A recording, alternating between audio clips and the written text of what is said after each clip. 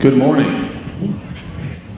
My name is Eric Hyman. I'm one of the elders here at Shelby Christian, and I want to welcome you all. One of the benefits of being an elder is you get to see a lot of the things that go on behind the scenes outside of Thursdays and Sundays, and you see the long hours that our ministry, that our ministers and our pastors put in order to make Sunday service a time of worship. This month in October is Minister Appreciation Month. It's really important because it's the only time really throughout the year that we can stop and take a few minutes to show our pastor and our ministers how much we appreciate them. And the way we ask you all to do that is, first of all, to pray about it, and if the Lord leads you to buy a gift card to a local restaurant or business, so that our ministers can take their families out and have a special time with them. It's very difficult. They spend a lot of time away from their families as well. So we ask you to pray about it during the month of October. If you feel led to purchase a gift card and put them inside of our gift boxes that are throughout the building. And then at the end of October, we will distribute them evenly throughout all of our ministers so that they can have a special night and we can show them how much we appreciate them. Thank you all. And just so that you know, I like, Home Depot, Lowe's. No, I'm just kidding. Will you stand to your feet today? Find somebody that you don't know, shake their hands, tell them glad to see you in the house of the Lord, and we will start worship.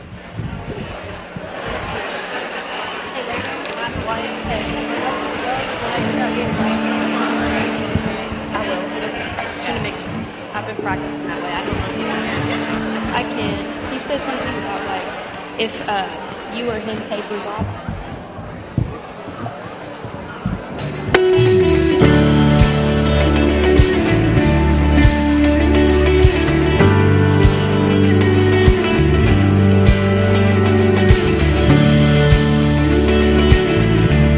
Well, good morning, church family. Let's sing together.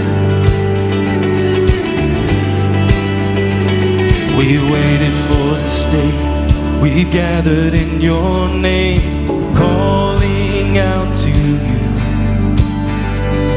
Your glory like a fire, awakening desire, will burn our hearts with truth.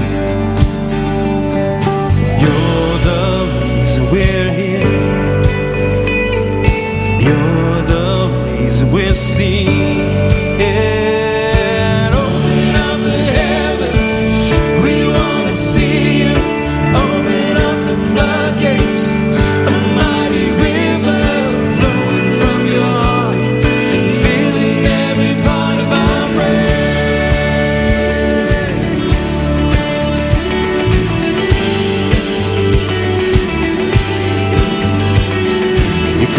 In this place, your glory on our face, we're looking to the sky,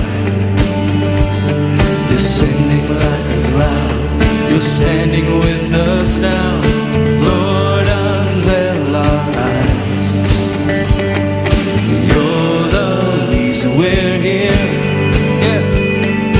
You're the reason we're seen.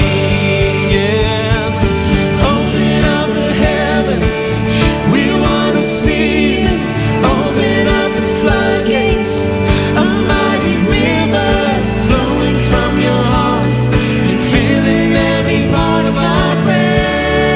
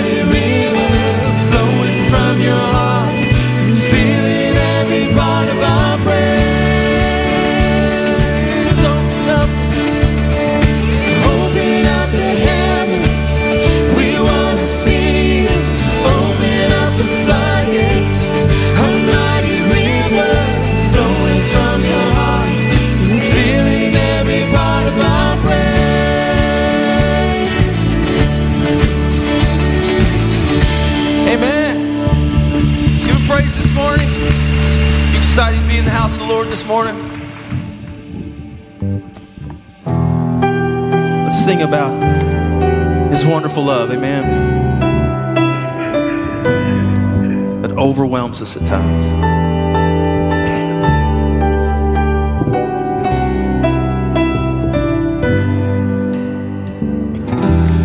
Before I spoke a word, you were singing over me.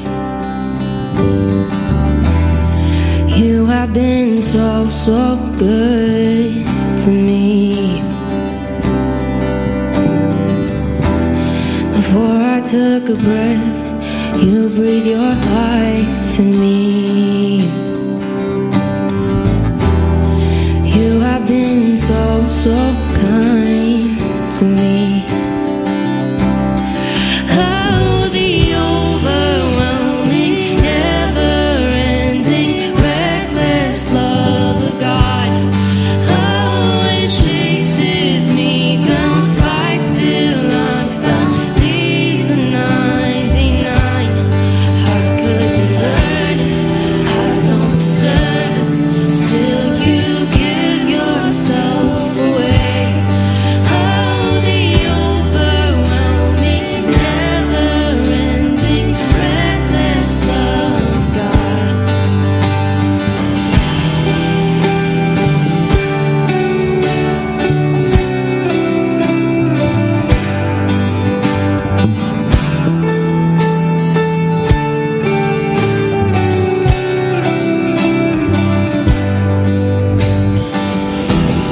When I was your foe, still your love fight for me. You have been so, so good to me. When I felt no worth, you paid it all for me. You have been so, so kind to me. Oh, the overwhelming, never-ending, reckless love of God. Oh, it chases me down, fights till I'm found, leaves a 99. I couldn't earn it, I don't deserve it, still you give yourself away. Oh, the overwhelming, never-ending, reckless love of God.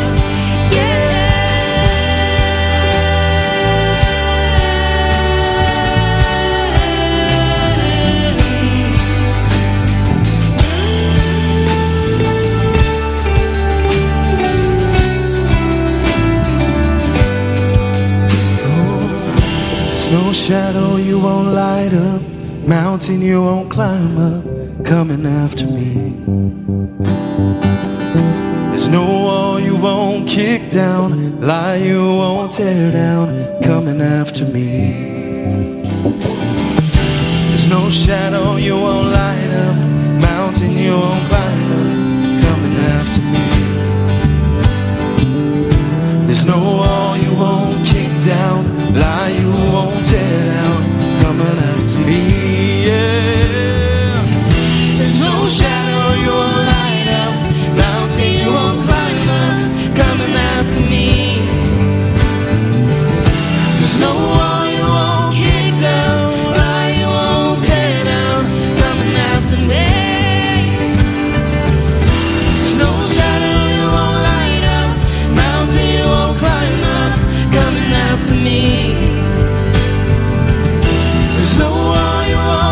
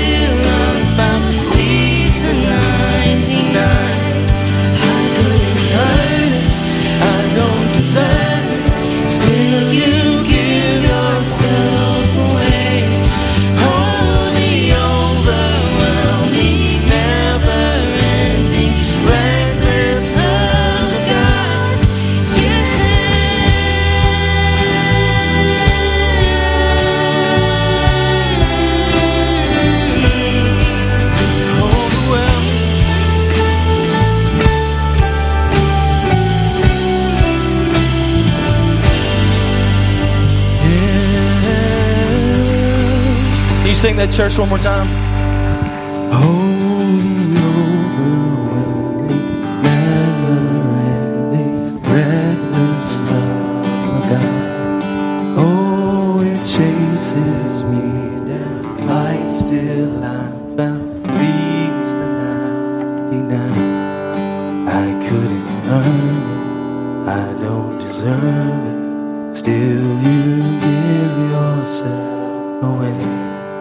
Oh, the overwhelming, never-ending, reckless love. Amen. Give him praise. As you're seated,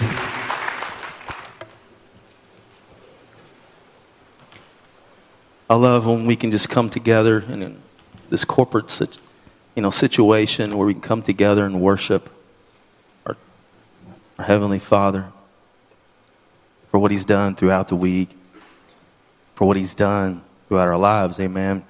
We are in this new series where we are challenging our beliefs and our faith.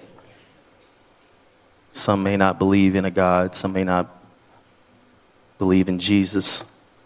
Some may believe there is some God.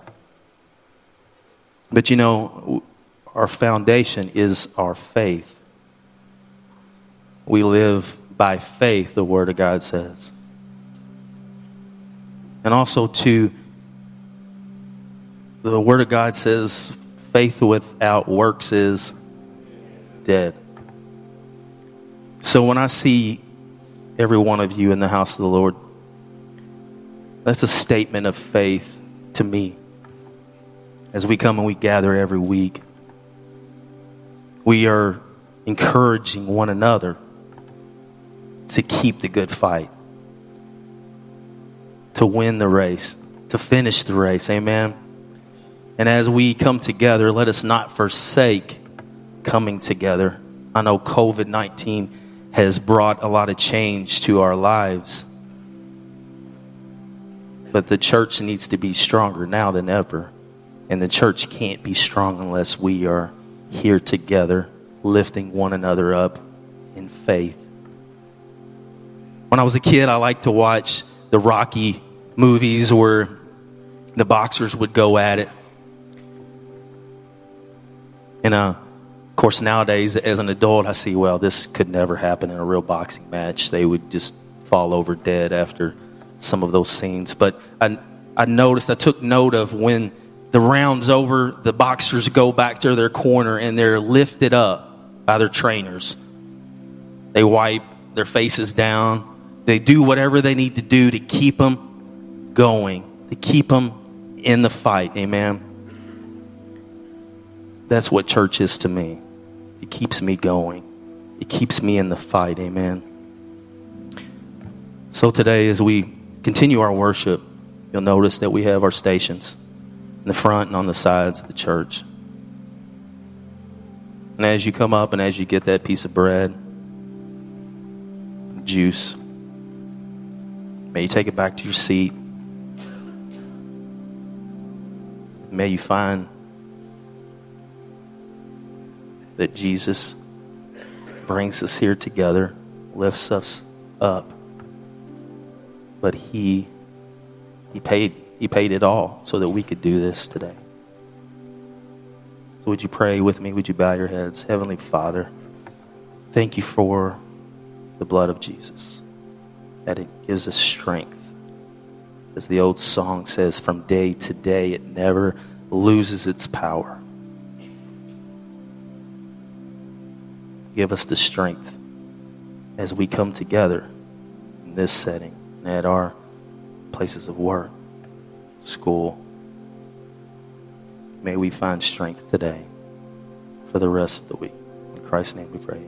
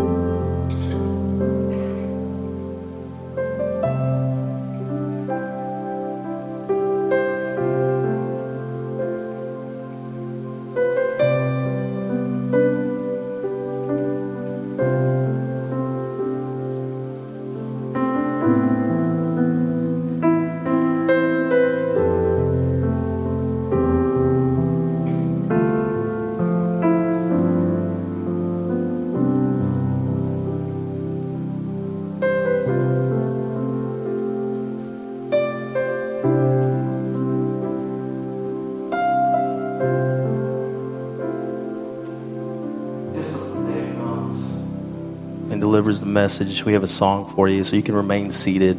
And we hope that this message would just bring light to what Dave has to preach about today.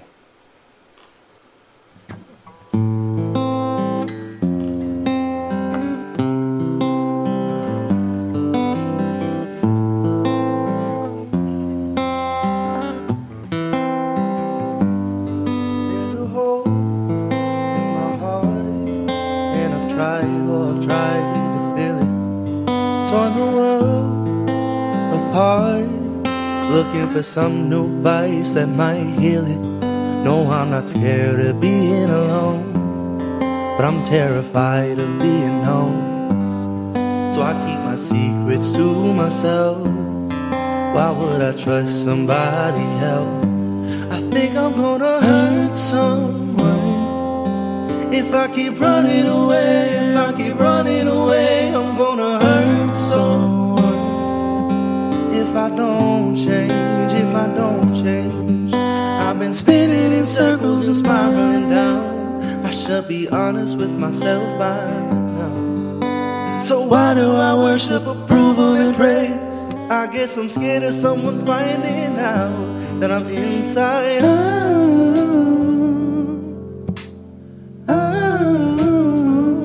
that I'm inside out.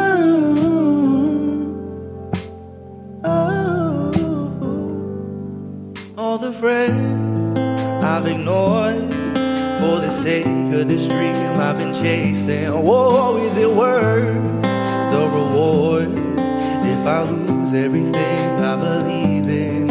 Oh, I've been selfish to the core. I don't know what I'm fighting for. I'm sick of thinking about myself. I've left no room for someone else. I think I'm gonna hurt someone if I keep running away. If I keep running away, I'm gonna hurt someone if I don't change. If I don't change, I've been spinning in circles and spiraling down. I should be honest with myself by now. So why do I worship approval and praise? I guess I'm scared of someone finding out that I'm inside out,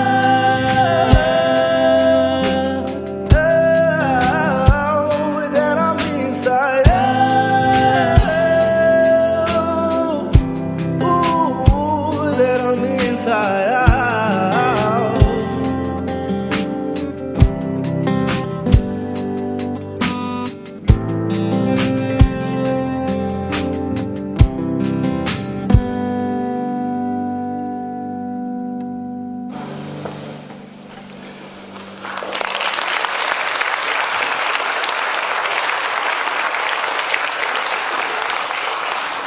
Wow.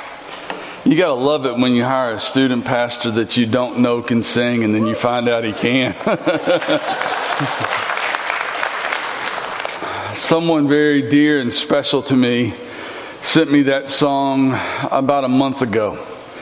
And I've listened to it every day since then. The irony is the person that sent it to me said, "Here, I want you to listen to this. I think it's my story." And the more I listen to it, I've realized it's mine. Probably a lot of yours as well. We all know people. We all know people that were at a space in time in their journey in life where they were really close to God, or at least on the outside. On the outside, it seemed that way. That they were in this really good space and things were clicking and that was just really... And then they, had a life event. Somebody they cared about died suddenly and unexpectedly. They left and went to college. And they ended up on a major college university with all the secular teaching that's there. And suddenly they found themselves no longer on the outside that people could see in the journey. And we talk about what happened and what went wrong and what was going on. And what we couldn't see was that they were really inside out. just struggling to try to find some answers because of things that they had been taught, things that they had received, either in actual teaching or just in experience. And they found themselves with questions. Maybe that was you. Or maybe it is you. Maybe it's you right now as you sit here. And you really, there's a part of you that doesn't even know why you're here. That you're here because you are like being nice to someone who kept trying to get you to come. Maybe it was your mom or your dad or your husband or your wife or your boyfriend or your girlfriend, or maybe it was your grandparents that kept harping on you. And that's really all you got, because you're sitting here going, I'm not even sure there is a God. And Stu's talking about church getting you through the week, and you're like, I'm not even really sure anything can get me through the week. What I want you to hear me say today and over the next 4 weeks is, we are totally fine with questions. We are totally okay with doubt. We are totally okay with investigation, because it's part of the journey and it's part of us coming to realize who we are. But we want you to know this: there is truth. There is truth. Now, I know in the world today, a lot of people say, well, yeah, you have your truth and I'll have my truth. No, it doesn't work that way. It doesn't work that way at all. If something is true, it's true for everyone. If something is a lie, it's a lie for everyone. It may be a lie of omission, of not knowing, but you can't have multiple truths. Marcy's a banker. If I ask Marcy, what's 2 plus 2? And he said, well, 2, that's obvious, Dave. 2 plus 2 equals 5. Okay. And then I swing over here somewhere, and Jason, he's a pastor, he's going to preach stuff, and Jason says, no, Marcy, you're wrong. 2 plus 2 equals 3. And then finally, Ben Medley speaks up and goes, what are you guys thinking? It's 4. Now, 2 plus 2 either equals 3, 4, or 5, or potentially something else, but it can't equal all of them. Well, in modern math today, apparently it can, but in the real world, no. There is either truth or there is non-truth. And it can't be both ways. I know we used to say things like truth is arbitrary in everything except like there is no gray area, like in math and medicine, science. But in this out of control world that we live in today, truth has become called into question on everything. And just so that you know, I'm convinced that most of the time that truth is called into question, it is for the purpose of destroying truth. Destroying that thing. Because if there is no truth, if there truly is no truth, that's kind of... If there actually is no truth, then everything's okay. And we find ourselves inside out,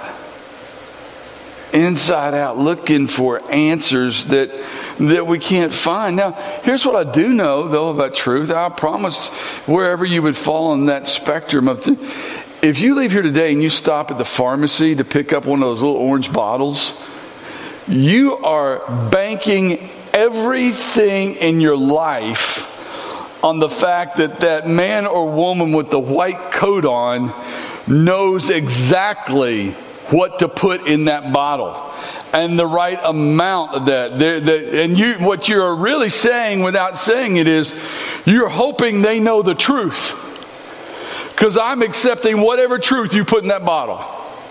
Here's where that becomes a problem. That a lot of people today are accepting whatever truth anybody puts in a bottle of life that they're trying to give them. Okay. Okay. I mean, never checked that.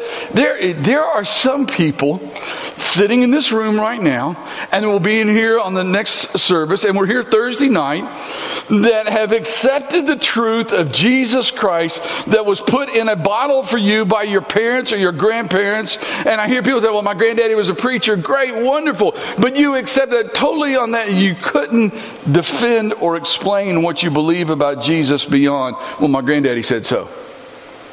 That is as much a problem as someone who doesn't believe it at all.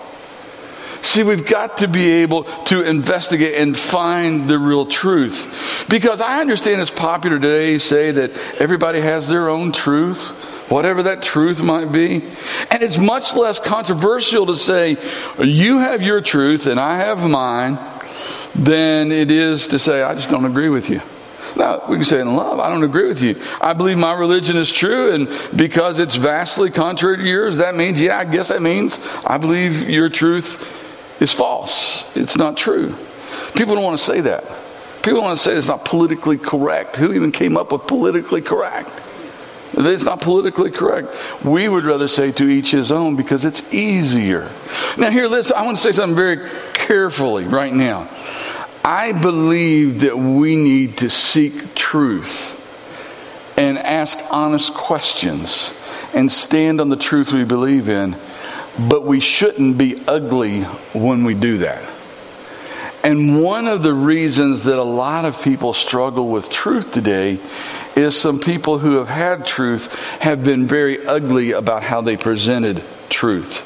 We should be honest. Here's the reality. Once again, another example you might be able to relate to. If 4 people are hiking in the Smoky Mountains, and they're all hiking down the same trail, and somebody says, I'm not sure we're going the right way. Which direction are we going? And the first person answers, well, we're walking north. And another one says, no, I think we're walking west. Another person says, no, I'm pretty sure we're walking south. And the fourth one says, we're going east. Stay with me. They fundamentally can't all be right, can they? They can't. And so there is truth in situations, but we've got to ask the right questions. We can't have the black or the gray. We've got to have black and white as truth. Norman Geisler and Frank Turek wrote a book several years ago called I Don't Have Enough Faith to Be an Atheist. In the book, they suggested that in times in the past, non-believers had to deal with questions like this. Is there a God? Is the Bible true? Was Jesus really who he said he was? Are other religions true besides Christianity? But today, they say that we have to deal with a more basic question of, is there really such a thing as truth? I think that's why this series is going to be so important. We're going to be talking for the next 4 weeks about 4 steps to Jesus. And the first step we're going to deal with today starts with, this may not apply to anybody, probably at least somebody in here, but I guarantee you it applies to somebody you know who would say to you today, I'm an atheist. I'm an atheist. I don't believe in God. And so if asked the question, do you believe in God? Their answer is going to be no. No. And so the step we want to look at today is, what would it take? What would it take? What are the important things to move from no to maybe? Maybe. I'll think about it. I'll see, maybe. Because you see, this person is what we would classify, although I hate titles, but we would classify as an agnostic. One who doesn't have enough that they're ready to say, I believe in God, but they're not willing to say no. They're just like, maybe. The next week we'll talk with the second step, which is moving from agnostic or maybe to deist of okay, I think, whatever. They're willing to. It's the person, this deist person that says maybe. It's the person that looks around and looks at the universe and looks at creation and looks at the sun coming up and then going down and the moon following it and looks at all the stars and looks at plants and looks at animals and looks at people and maybe has experienced a childbirth and sees all that stuff and goes, okay, yeah, there's got to be something, but I'm not sure. So, okay. The third step is to move from, okay, yeah, there's got to be some kind of supreme being that did all this, to saying, yeah, I believe in a creator God. Yes. Yes. This is deist, what we would call deist. This is what would be referred to as a theist. I believe in God. I believe in God. I would say that the majority of the room here, and even I'll go farther, the majority of the people in this part of the world are sitting right here. That if you stop on the streets of Shelbyville or you go to Louisville or one of the big malls or wherever today and you say, do you believe in God? Yes.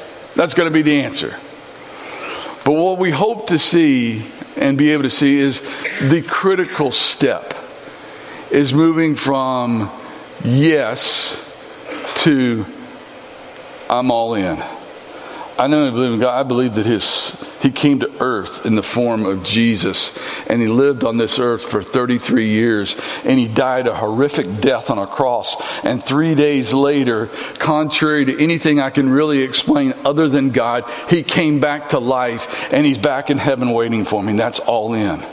Now, there are a lot of people that would say, I'm all in, but their life doesn't really exhibit that. And so wherever you would find yourself on this spectrum, if you are actually honestly open with yourself, not afraid to turn your life inside out, ask questions. Ask questions. We've got to understand. A few decades ago now, the debate really ensued in our country as to whether or not intelligent design could be taught in the schools as a possible alternative theory to evolution. It's been going on ever since then. It's so ironic to me.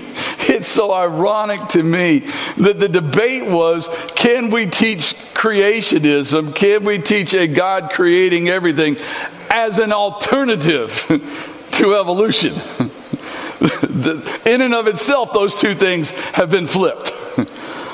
Evolution is an alternative answer to God saying, let there be light. But that debate has gone on and on and on. Jay Gould was a professor at Harvard University. He was a professor of geology. And he wrote an article in Time magazine years ago that he argued that religion and science would have absolutely nothing to, or should have absolutely nothing to do with each other. Here's what he said. These two great tools, and he said they're great tools. He said, but these two great tools of human understanding operate in totally separate realms.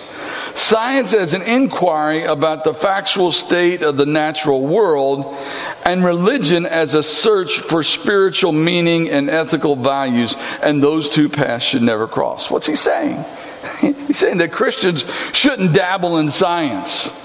That you can't search for facts, or you can either search for facts or you can search for values, but you can't do both at the same time. Listen, if our faith can't stand up under the microscope of scientific investigation, we really don't have much. Once again, the irony of this is how many people that are now writing books, making movies, telling stories, leading science departments at major universities would have claimed themselves to be an atheist until they started using all their scientific knowledge to try to prove there is no God, only to find out scientifically beyond a shadow of a doubt that there is a creator that did something. I have a very close person in my life who is a scientist, a geologist, engineer, who went to the Grand Canyon, kind of with a lot of questions. They were in their class just talking about things like carbon dating and all the things that evolutionists have tried to use as their reason for not believing. This person called me and told me, said, after being to the very bottom of the Grand Canyon, investigating from a geological standpoint, there is no doubt in my mind from a scientific point of view that there was a flood that covered the entire world. It's the only way this happened. That was from a scientific basis, not a faith basis. Interestingly enough, that individual was at a point that they were questioning their faith anyway. And they came away from that experience going, no doubt about it. Because you see, that's one of the things that scientists have tried to use. It's like, there is no way. That Genesis stuff, that early Genesis, there is no way that a flood covered the entire earth. It's impossible. And they try to prove it. And then when scientists can say, no, let me show you this, and here's the carbon dating and this, and here's why this, and this, and this, all of a sudden it brings into question all the things that they have used to create doubt. And at the very least, they got to move to the maybe or the okay. I don't get it, but I can't stand over there any longer. Here's an interesting thing that happened, and it's part of this whole series and what we're trying to do and take these 4 steps to Jesus. In the New Testament, this guy named Paul, that we read a lot of his stuff, he wrote 2/3 of the New Testament. He finds himself in prison. And one of the times he finds himself in prison, he finds himself in front of this King Agrippa, trying to defend his faith. It's in Acts chapter 26, if you want to read about it on your own. And he goes through this whole day of answering questions, ironically, while he's in chains himself, and he's answering questions about this. And then there's this telling moment. There's this telling moment toward the end of the chapter where King Agrippa says to Paul, do you think that in such a short time you can persuade me to be a Christian? And Paul responds, short time or long, what I pray is I pray to God that not only you, but that all who are listening to me today may become what I am, minus the chains. See, surrendering to Jesus is not committing intellectual suicide. That's what a lot of people would say is that, oh, you guys got up on a Sunday morning? Are you kidding me? It's a beautiful Sunday morning. You could be sitting on your deck drinking coffee or still in bed. The fact that you got up and came to church, you're an idiot. Committing intellectual suicide just by doing that, by being there at all. And let me say, along with that, here's what they'll say to you guys in the room. They'll say, yeah, you want to do that church thing? Check your man card. No, check your testosterone at the door, because you can't be a man and believe that stuff. Do you know some of the toughest men I read about in history are in here? Some of the toughest, strongest men who've ever been on the planet are written about in here. I mean, come on, a guy named Samson that tears down a whole temple by himself and slays armies with the jawbone of a dog. Come on. But that's what the world wants to say, because they want to dummy it down. And here's one of the reasons they said that to men, because it comes straight from the evil one. It comes straight from the evil one, and knows this, that it's not always just, but here's this. If the man comes 99% of the time, guess what? He brings the whole family. Not always, but most of the time. The times when the family is divided is when the man isn't willing to give it a shot, and he sits at home. And that works okay. That works okay when the kids are little. And then eventually it gets to the point in time where, like, well, why ain't daddy going? What's up with that? And especially if it's a little boy. I want to be like my daddy, so I ain't going. And so you better check all those things at the door as you investigate, how much am I willing, how much faith do I have in whatever I believe? Jesus said this. He said, you must love the Lord your God with all your heart, all your soul, and all your mind. And so it's interesting that when Jesus was asked, what's the most important way to love the Lord your God with all your heart, with all your soul, with all your mind? Jesus is saying, check this stuff out. Use your brain. Use your mind. So I want us to use our minds to know and love God. I think it even goes back to what Jason was talking about last week when we finished up the other series, and he was talking about synaptic pruning and the stuff that goes on in kids' minds, and how by a very early age they've just decided, well, this stuff's not important, and so they cast it away. And whatever it is they cast away, it's like gone. And he told you, he said, when you sit there and you wonder, is this kid losing his mind? Yeah, because what he did was he or she did was make an evaluation. This isn't important. I don't need to store this in the long-time memory bank. And so moms and dads, better be careful.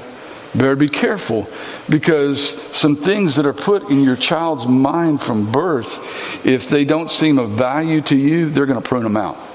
And the world's going to replace it with other stuff.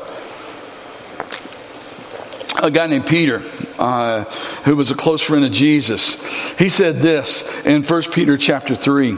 He said, if someone asks you about your Christian hope, always be ready to explain it. But do this in a gentle, that's the not be ugly. Do this in a gentle and respectful way. Keep your conscience clear. Then if people speak against you, they will be ashamed that when they see what a good life you live because you belong to Christ. See, if you're a person of faith, you probably know someone over there. And you need to be able to love them and help them and show them, allow them to ask questions, and not be ugly. Not be ugly, not cast out labels. And so we're hoping that this series will help equip you to do that. But I also want to speak to this group. You may be that person that would identify either here or sometimes even here if someone asks you, but you're, like the song was talking about, you're scared to let them see the real you because you really know in your heart you're somewhere over here. Stuff happens and it causes you to ask questions. And all of a sudden things start happening. And you said, I'm a believer, and stuff's going on in life you can't explain. And all you want to do is just go out in the woods and scream, God, where the hell are you? That's just being real, isn't it? It's not wrong to find yourself in that moment. In that moment. But what do we do with that moment? What do we do with that moment when everything that we think we've believed is suddenly brought into doubt? We've got to be willing to go inside out and ask some questions. What causes someone to be an atheist anyway? As a follower of Jesus, let me start off by just saying this. Atheists are not the enemy. With me? Atheists, or someone who claims to be, are not the enemy. But in our Christian world, you know what we do? We take atheists and terrorists and we put them in the same deck of cards. That's how we feel about them. And if we do that, how in the world are we ever going to get past that? Sometimes the reality is, there are some atheists that I know that I'd much rather spend time with than some Christians I know. Because they're at least nice. They'll at least have a civil conversation instead of like throw the hand up, speak. No. And so what are we going to do with truth when all we've been giving is the hand? I'm actually far more afraid of people sometimes who claim to be Christians than I am of an atheist. But hear me very clearly when I say this. I am 100% convinced, and I can defend it in here, God loves atheists. Without a shadow of a doubt. Now, that's truth. The other truth is there's going to come a time of judgment. And God, being a just God, has to do what God has to do. So, as Christians, if you're an atheist, I'll be honest, I want you to believe in Jesus. I'm just being real with you there. But I don't hate you. I don't oppose you. I don't wish you'd go away. In fact, I wish you'd come closer. I wish you'd ask questions. So why do people choose to be atheists? I think a lot of atheists might push back from that and say the bigger question is, why are some people crazy enough to believe in God? Fair question. So let's talk about those barriers. One of the barriers I think that we have to deal with, and that people who don't believe have to deal with, is an intellectual barrier. Some people would suggest that only science yields truth. And if it can't be experienced by one of the five senses, then it's just not really truth. It's conjecture or even fantasy. Hang on to that F word, because there's another one that's coming. Though they may never say it, deep down a lot of people are convinced that religion is just for weak-minded people who need an imaginary friend to help them sleep at night or to help them get through the day. Many educated people feel this way, that the universe is the product of evolution, of natural selection, of random chance, coupled with millions and millions of years that God can't be seen. He can't be experienced. There's simply no concrete evidence anywhere whatsoever that He exists at all.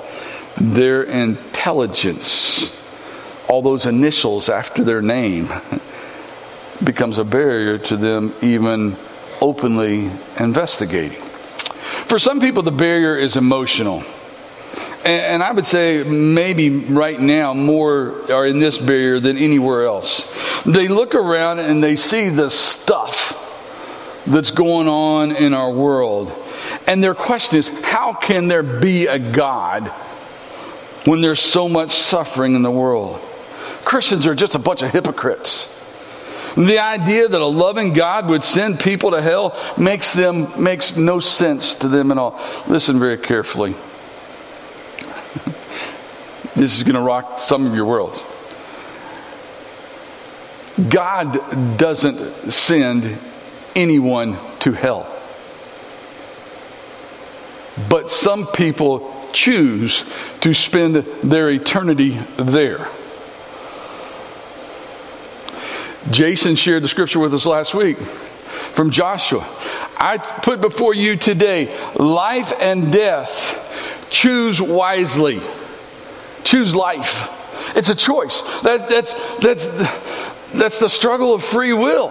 Free will is nobody would like to be totally predestined to being an idiot. But if you're going to buy into this, we are predestined to be anything, and you see someone who's acting like an idiot, they can't help it. They were predestined to be that way. What? No, they weren't. They had a choice. But along with being able to make good choices, God has to allow us to make bad ones. That's God being the God that He said He was. A just God. A just God. People aren't created to break the law. But when they break the law, they have to deal with the consequences. You do the crime, you do the time. That's part of it. And so how would a good God, how would a God send anyone to hell? He didn't. They made some choices that led to that destination. I would say that how could a just God do anything else? You got somebody that you know, or somebody that you read about, that commits crime after crime after crime and keeps going before a judge, and the judge keeps letting them off. How do you feel about that one? And so when people make the choice to step outside of God's will, they chose your bed. You see, religion has caused more wars in the world than any single factor. That's true. Religion has. Not God. Religion, not God. Listen to this very, very carefully. In fact, this is tweetable. We don't need any more religion in our world. What we need is God. What we need is a relationship. Religion is what man has done to what God created. Religion is what divides us. In fact, it would suit me just fine, and that's why we don't make a big deal about it. It would suit me just fine if we just took all the signs off the front of churches, as long as they were all teaching Jesus the way Jesus in the Bible. That's what messed everything up, and it messes people up. And so there are those that have the emotional barrier that says my experience or lack of tangible experience tells me that religion, that Jesus, that God stuff. No, one of the things that makes me really sad, and then we got to move on. One of the things that makes me saddest about this is the reason they believe that is they used to go to church. And they had to deal with Christians or people that called themselves Christians. They're church hurt. And therefore, I don't want any of that. They would even say things like, I've been burned far too many times. There's nothing to that stuff. And so they have emotional barriers. The third barrier that a lot of people have are lifestyle barriers. A lot of people have chosen a lifestyle they know is contrary to the teaching of God in the Bible. And it's simply easier not to believe in God than to consider the implications of needing to go inside out and investigate and figure some stuff out. So they have no interest. I think a lot of times pride gets in the way of that, and they don't want to do it. And they've got other people in their life that are part of that they don't want to see them change. It's like when we're dealing with addicts, we tell them one of the biggest problems that an addict has of getting over their addiction is getting away from the people that used to participate in their addiction. Because most of the time what happens is the people who are participating in their addiction don't want to see them quit their addiction, because that makes them evaluate their own life, and it's a far easier to pull that other person back down than to get on the ladder and climb up as well. And so their lifestyle keeps them from making a move. Now, all these things are barriers, but here's where, and we want to finish up with this. I think we get into this stuff and we look at the wrong debate. We get into the wrong debate. Many people hear a topic like what we're talking about this morning, and they immediately want to jump into the debate between creation and evolution. I've even mentioned it a few times this morning. Either the universe evolved over millions and billions of years, or God spoke it into existence. The idea of evolution is only one small part of a much bigger question. The question being the question of origins. That's a far more foundational issue than creation evolution. Someone once said that jumping first into the creation and evolution debate is like entering a play at scene 5 and trying to figure out who all the characters are. It's pretty hard to talk intelligently about scenes 1 through 4 when you miss them, when you weren't there for them, when you don't know anything about them. There are some fundamental questions that have to be addressed before you can ever get to either creation or evolution. Think of it this way. See this picture? See this picture of ripples? All of us have had that moment when we've been walking by a pond or a lake or something. We look over and we see ripples. What caused the ripples? Now, unless you happen to be the one who threw the rock in, and you know, because you created the ripples, there's a whole different thing. You are the origin of those ripples. You created them, okay? Or the rock created them, you threw the rock. Man, this is getting scientifically deep all of a sudden. But maybe it wasn't even a rock. Maybe it was an acorn that fell out of a tree this time of year, or maybe it was a branch that fell, or maybe, how about this one, maybe the ripples started from the bottom up and it was a fish or a turtle that came to the top to snatch something that was on the water, and they snatched it, and then when they came back down it created ripples. If all you walk up into a situation is ripples in a pond, you have no idea what the origin of those ripples were. That's a problem if you're trying to figure out origins. Maybe a bigger question in that situation than what caused the ripples is what caused the pond. How did that pond get there?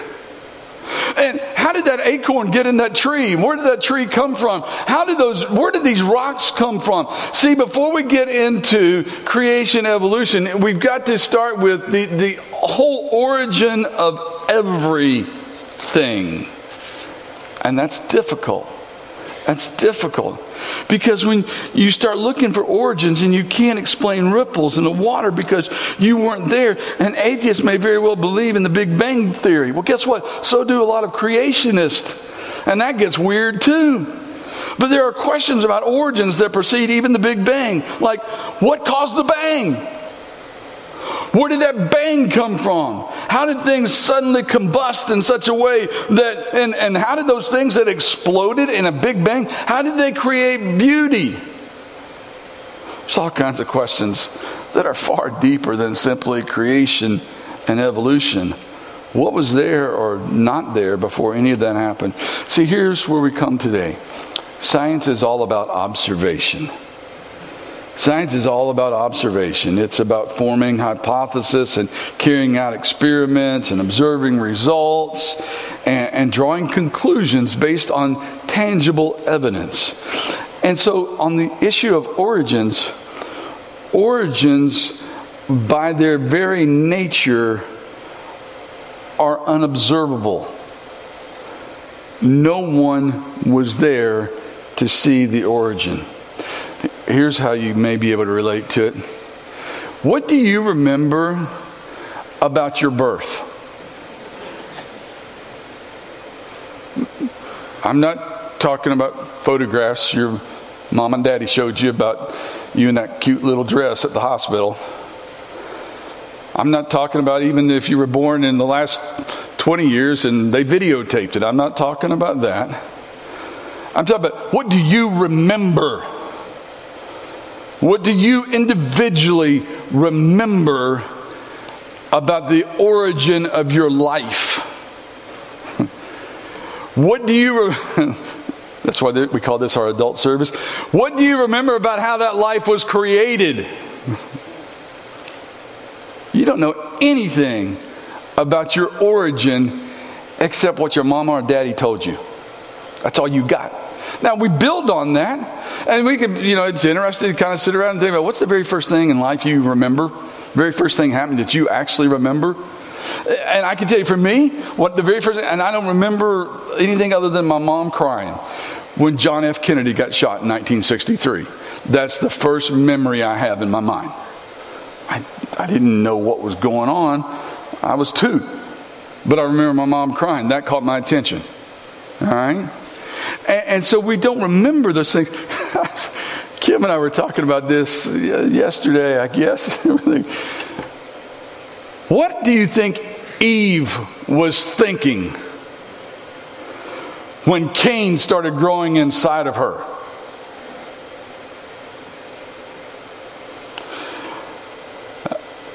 It was the first time it had ever happened.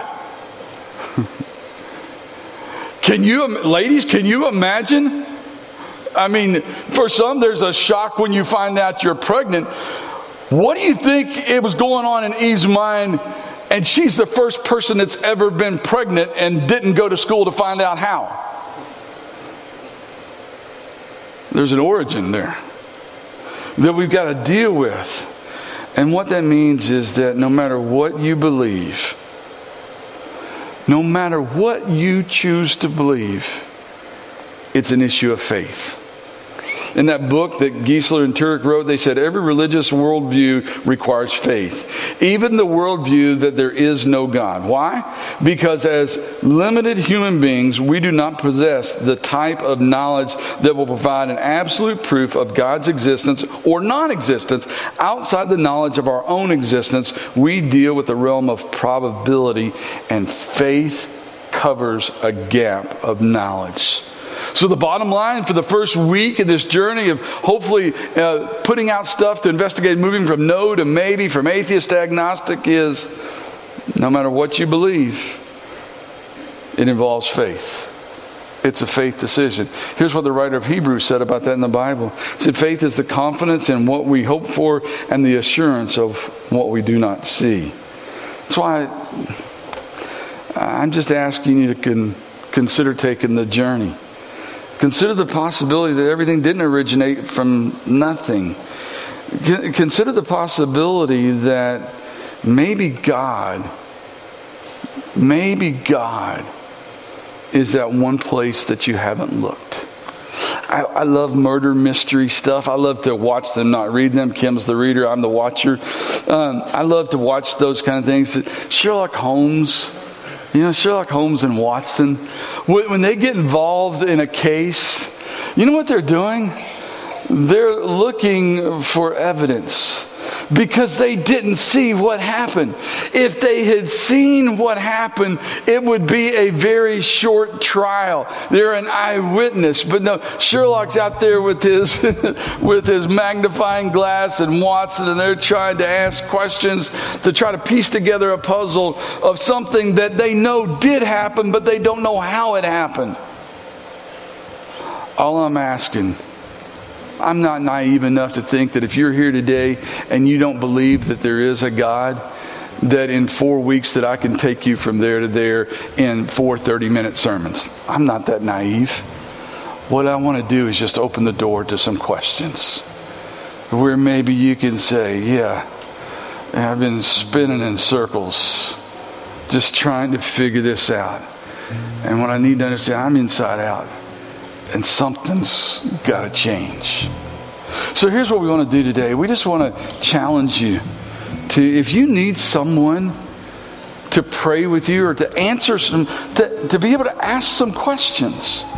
We've got some people that will be more than willing to answer questions, to investigate with you. And so while we sing this next song, Jason's going to be in the back. We got other staff and elders around that we could be more than willing to help investigate. But what I want you to do is just pray, God, give me the right faith to believe what I need to believe. Would you guys stand with me? Let's worship together. And if you need to talk to someone, go see Jason. Otherwise, just ask God this question. God, would you give me faith? Would you give me the faith that I need?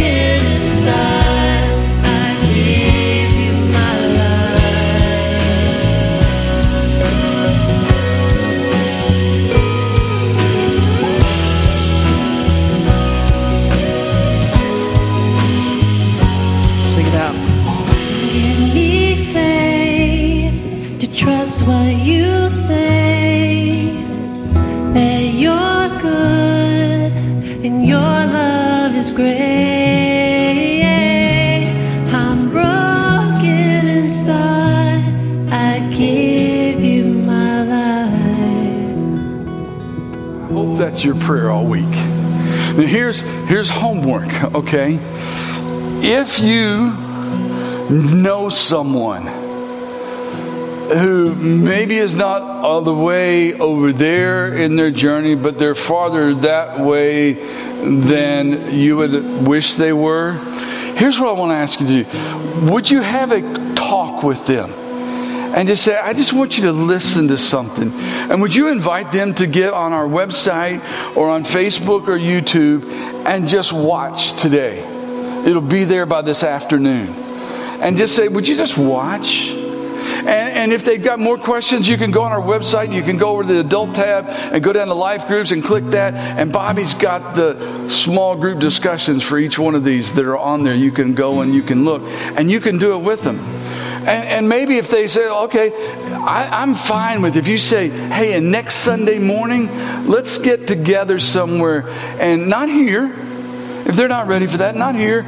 Let's go get coffee and watch it together. And I'll watch it with you. And I'll just be your friend and not be ugly and have open conversation about that. Man, what God might do with that. What God might do with that. Hey, if this is your first time here, please stop at the I'm New Wall or one of the tents. We've got a gift for you. Moms, if you're a mom and you've got an early childhood, a pre-kindergartner that you're still taking care of, we have a program called Rise Up that's for moms of little ones like that. And it meets this week on Tuesday morning and also on Thursday night. So if you want to get together with some other ladies and, I don't know, cry on each other's shoulder, that's part of it. I mean, of just knowing I'm not in this alone. Okay, we'd encourage you to do that. And hey, if you've never tried Thursday nights is really cool. And a few times during the year, we have food events. This Thursday night, we're having the massive chili cook-off that starts at 6 o'clock, the actual eating time before service at 7. And you can get online. You can go online. You can see me or somebody there, and we'll get you. If you'd like to make a bowl of your best chili, I mean, we're open to anything. I mean, white chili, beef chili, venison chili. If it goes beyond that, just don't tell us chili. And we're going to do it. And here's the best part of that. All the funds from that, because that's how we're going to vote on who's got the best chili. We're going to have jars there, and you put, $1 or $10, or if it's your kid, you put $1,000. I don't know, whatever. And all the proceeds from that go to our student mission trip to Guatemala at spring break. And so it's kind of a win-win situation. So this might be a good excuse, a good reason to check out Thursday night this week. Bring a friend. Be here, whatever you do. Until then, love God, love people. Let's go change the world. See you guys.